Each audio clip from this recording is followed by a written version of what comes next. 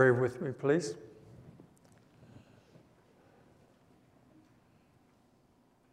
Lord, it is so easy for our minds to go in 10 different directions. There are so many things to distract us. But when we read your scripture, and especially when we read a passage like the one that's before us this morning, we want to be able to focus, to hear, to receive, and to respond. Come, Holy Spirit, help us in these next moments. We ask in Jesus' name, amen. Scripture is from the Gospel of Luke, chapter 23, beginning at verse 26. Perhaps the most sobering passage in all of Scripture. As the soldiers led him away, they seized Simon from Cyrene, who was on his way in from the country. And they put the cross on him and made him carry it behind Jesus. A large number of people followed him, including women who mourned and wailed for him. Jesus turned and said to them, "Daughters of Jerusalem, do not weep for me. Weep for yourselves and for your children. For the time will come when you will say, 'Blessed are the childless women, the wombs that never bore, and the breasts that never nursed.' Then they will say to the mountains, 'Fall on us,' and to the hills, 'Cover us.' For if people do these things when the tree is green, what will happen when it is dry?" 2 other men, both criminals, were also led out with him to be executed. When they came to the place called the Skull, they crucified him there, along with the criminals, one on his right, the other on his left. Jesus said, "Father, forgive them, for they do not know what they're doing." And they divided up his clothes by casting lots. The people stood watching, and the rulers even sneered at him. They said, "He saved others, let him save himself if he's God's Messiah, the chosen one." The soldiers also came up and mocked him. They offered him wine vinegar and said, "If you're the king of the Jews, save yourself." There was a written notice above him which read, "This is the King of the Jews." One of the criminals who hung there hurled insults at him. "Aren't you the Messiah? Save yourself and us." But the other criminal rebuked him. "Don't you fear God?" he said. "Since you're under the same sentence, we're punished justly, for we are getting what our deeds deserve. But this man has done nothing wrong." And then he said, "Jesus, remember me when you come into your kingdom." Jesus answered him, "Truly I tell you, today you will be with me in paradise." This is the word of the Lord.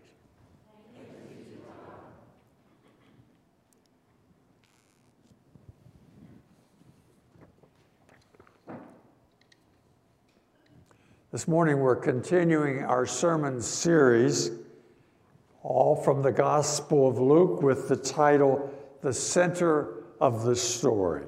2 weeks ago, Pastor Matthew began this series by talking about prayer and power. And last Sunday, George Tan continued by looking at Pilate and Barabbas. Today, our scripture reading picked up where George Tan stopped last week. But I'm not going to look at the whole passage, really just one phrase, one verse, Father, forgive them. And so I ask you to hear me out for the next few minutes as we talk about this brief prayer, the person who prayed, and the purpose of the prayer. So first, the prayer. Now, the passage starts with a scene that is filled with drama. It's the second parade of that Holy Week. But this time at the parade, there's no joy. It's a time for weeping. And as you imagine the picture, you see the soldiers leading, followed by Jesus, and then Simon coming, carrying the cross, and then a whole lot of other people following along. It's noisy, but it's noisy with weeping. And right in the midst of that chaotic scene, Jesus speaks to the crowd, "Daughters of Jerusalem, do not weep for me. Weep for yourselves and for your children. For the time will come when you will say, 'Blessed are the childless women, the wombs that never bore and the breasts that never nursed.' And they will say to the mountains, 'Fall on us,' and to the hills, 'Cover us.' For if people do these things when the tree is green, what will happen when it's dry?" Now, I doubt that people understood those words that Jesus spoke. You and I have the advantage that we can look back from here, and we understand that Jesus was predicting an event that was still 40 years away, the destruction of Jerusalem in that year 70 AD, when the temple was destroyed. And that event in 70 AD was as terrible as Jesus makes it sound. Now, by the time we get to verse 33 in the reading, Luke tells us they've arrived at Calvary. They includes two criminals. These two also are to be executed that day. Now, as we look at the passage, we realize that everything is being taken away from Jesus. The jeers, the ridicule from the crowd are stripping him of his honor. His fearful disciples have already disappeared from the scene. His life itself is soon to be taken. And as the soldiers are preparing the cross for the execution, they even took away all the clothes of Jesus. No indignity was spared to him that day. Nothing was retained by him. He is to be poverty-stricken, isolated, humiliated, and crucified. And as the scene goes on, the soldiers roughly placed him against that cross, and you can hear the sound of the hammers as they begin to drive the nails into the flesh. And so the physical torture has begun. And in that period, Jesus remains quiet. And his silence is in contrast with the taunts of the crowd and the orders of the executioners and the screams of the two men who are being placed on the other crosses. And then Jesus speaks. Father, forgive them, for they do not know what they're doing. Now, you and I recognize these words as the first of the 7 sayings on the cross. We've already read from Isaiah chapter 53. Isaiah wrote those words 600 years earlier. They are so vivid in anticipation of that terrible day at Calvary. I want you to hear them again. He was despised and rejected by mankind, a man of suffering and familiar with pain, like one from whom people hide their faces. He was despised, and we held him in low esteem. Surely he took up our pain and bore our suffering. Yet we considered him punished by God, stricken by him and afflicted, but he was pierced for our transgressions. He was crushed for our iniquities. The punishment that brought us peace was on him, and by his wounds we are healed. We all, like sheep, have gone astray. Each of us has turned to our own way, and the Lord has laid on him the iniquity of us all. He was oppressed and afflicted, yet he did not open his mouth. He was led like a lamb to the slaughter, and as a sheep before his shearers is silent, so he did not open his mouth. Isaiah saw it from a great distance. But at Calvary, people saw it up close. So right in the midst of what Jesus experienced on that horrible day, he prayed, Father, forgive them. That was the prayer.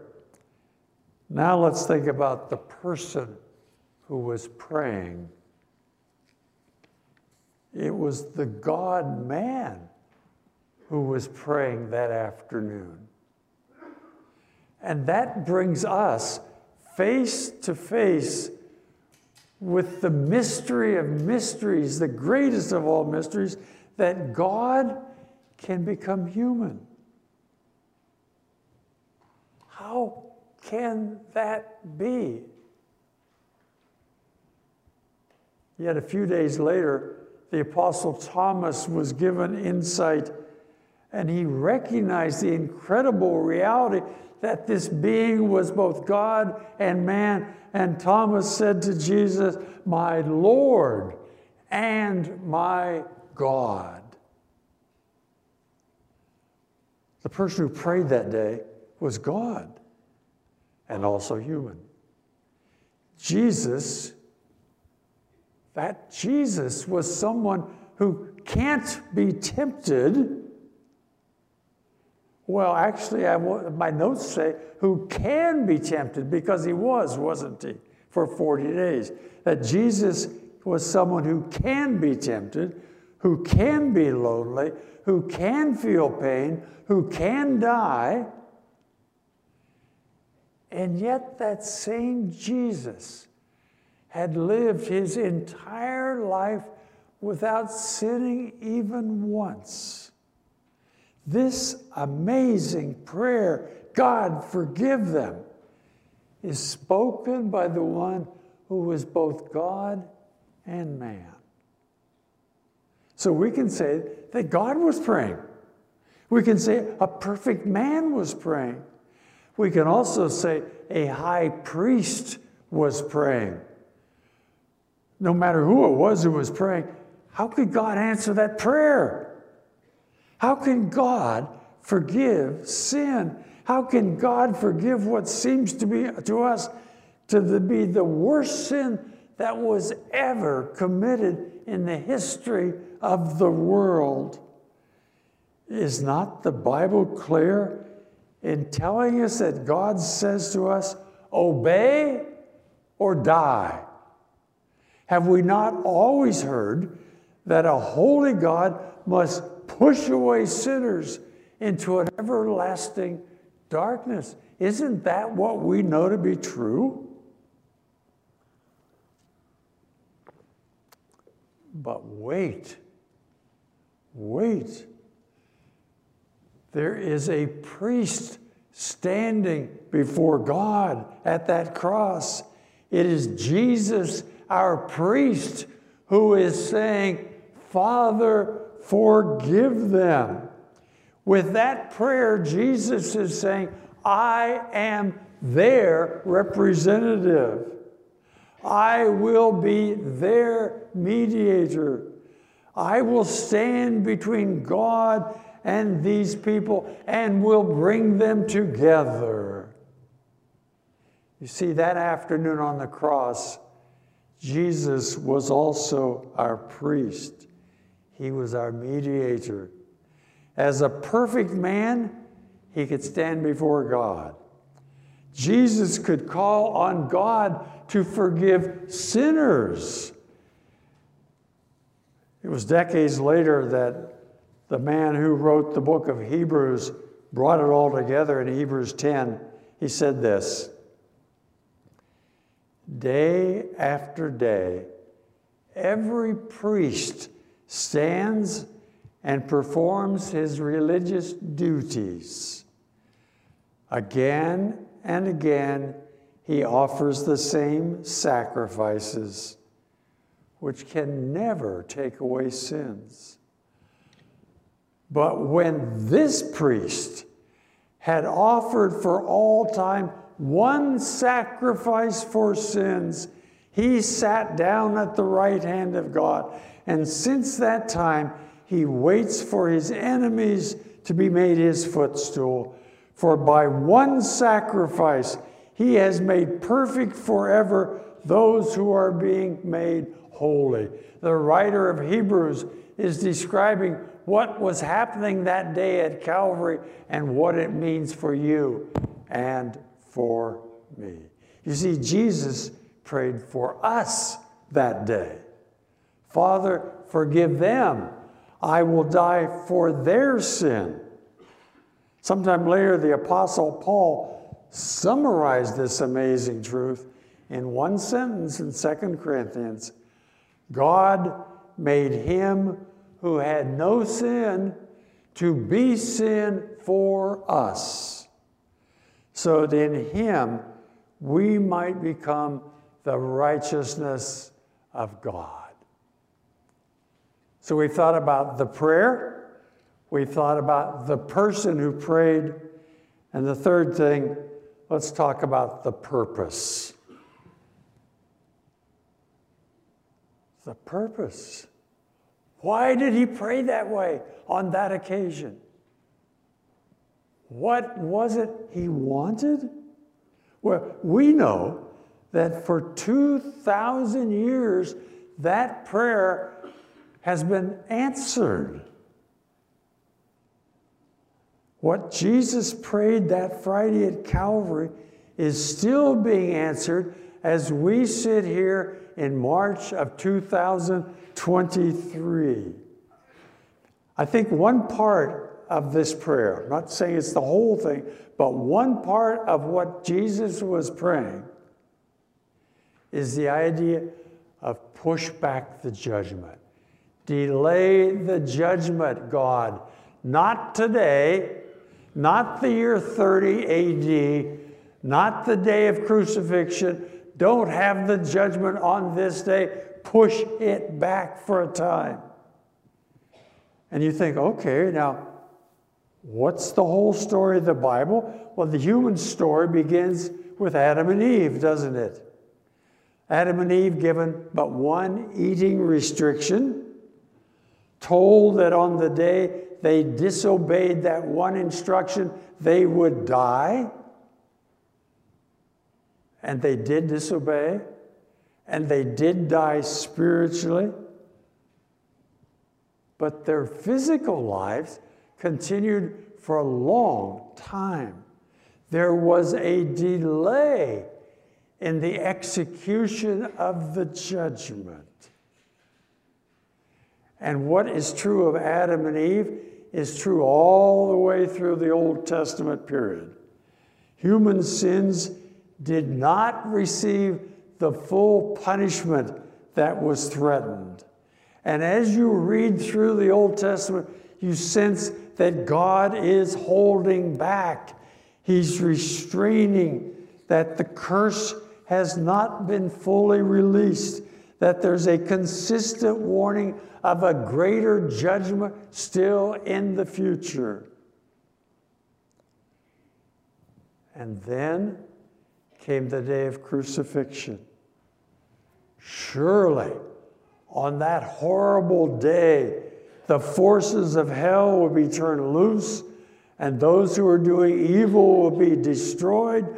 And you wait for that to happen that Friday afternoon. And then you hear Jesus praying, "Father, forgive them."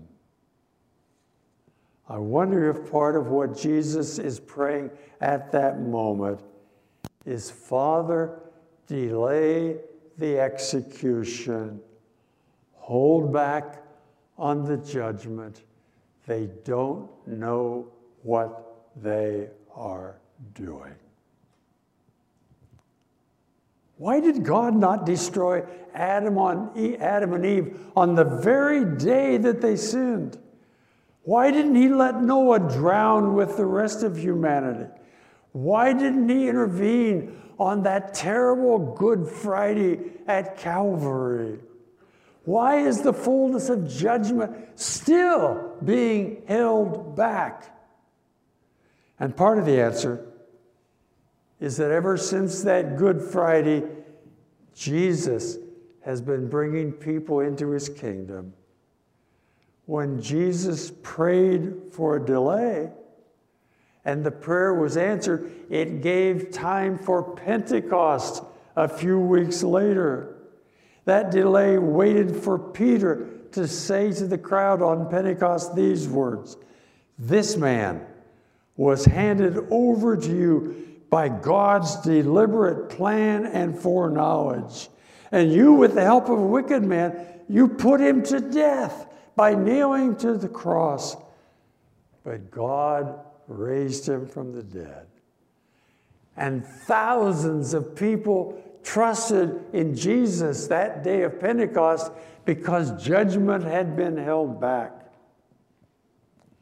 And since that time, millions upon millions have turned to Jesus for forgiveness and have escaped the ultimate judgment.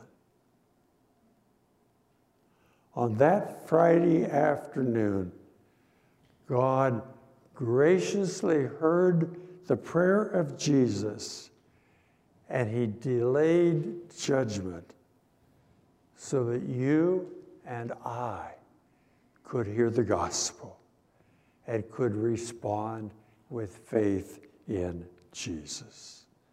When Jesus prayed, he prayed for a stay of execution until every last one of his people would turn to him and find forgiveness.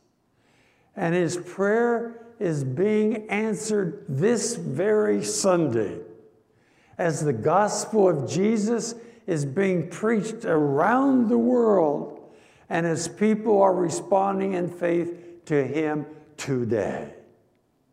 And throughout eternity, Jesus is going to be able to see the answers to his prayer as he looks out across heaven at the innumerable multitude who belong to him forever and ever. Thank God for that first of 7 sayings on the cross, "Father, forgive them." Let's pray.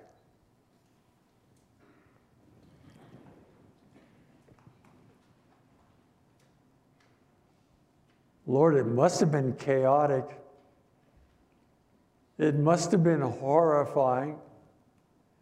It must have been terrible. And yet it was Good Friday.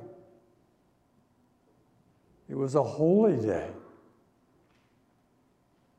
It was a day that opened the way for your people to be brought back, for your people to be forgiven, for your people to be saved.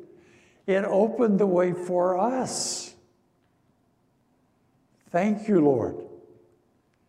Thank you that we could assemble this day because we are your people, your answer to that prayer 2,000 years ago. Make us grateful today.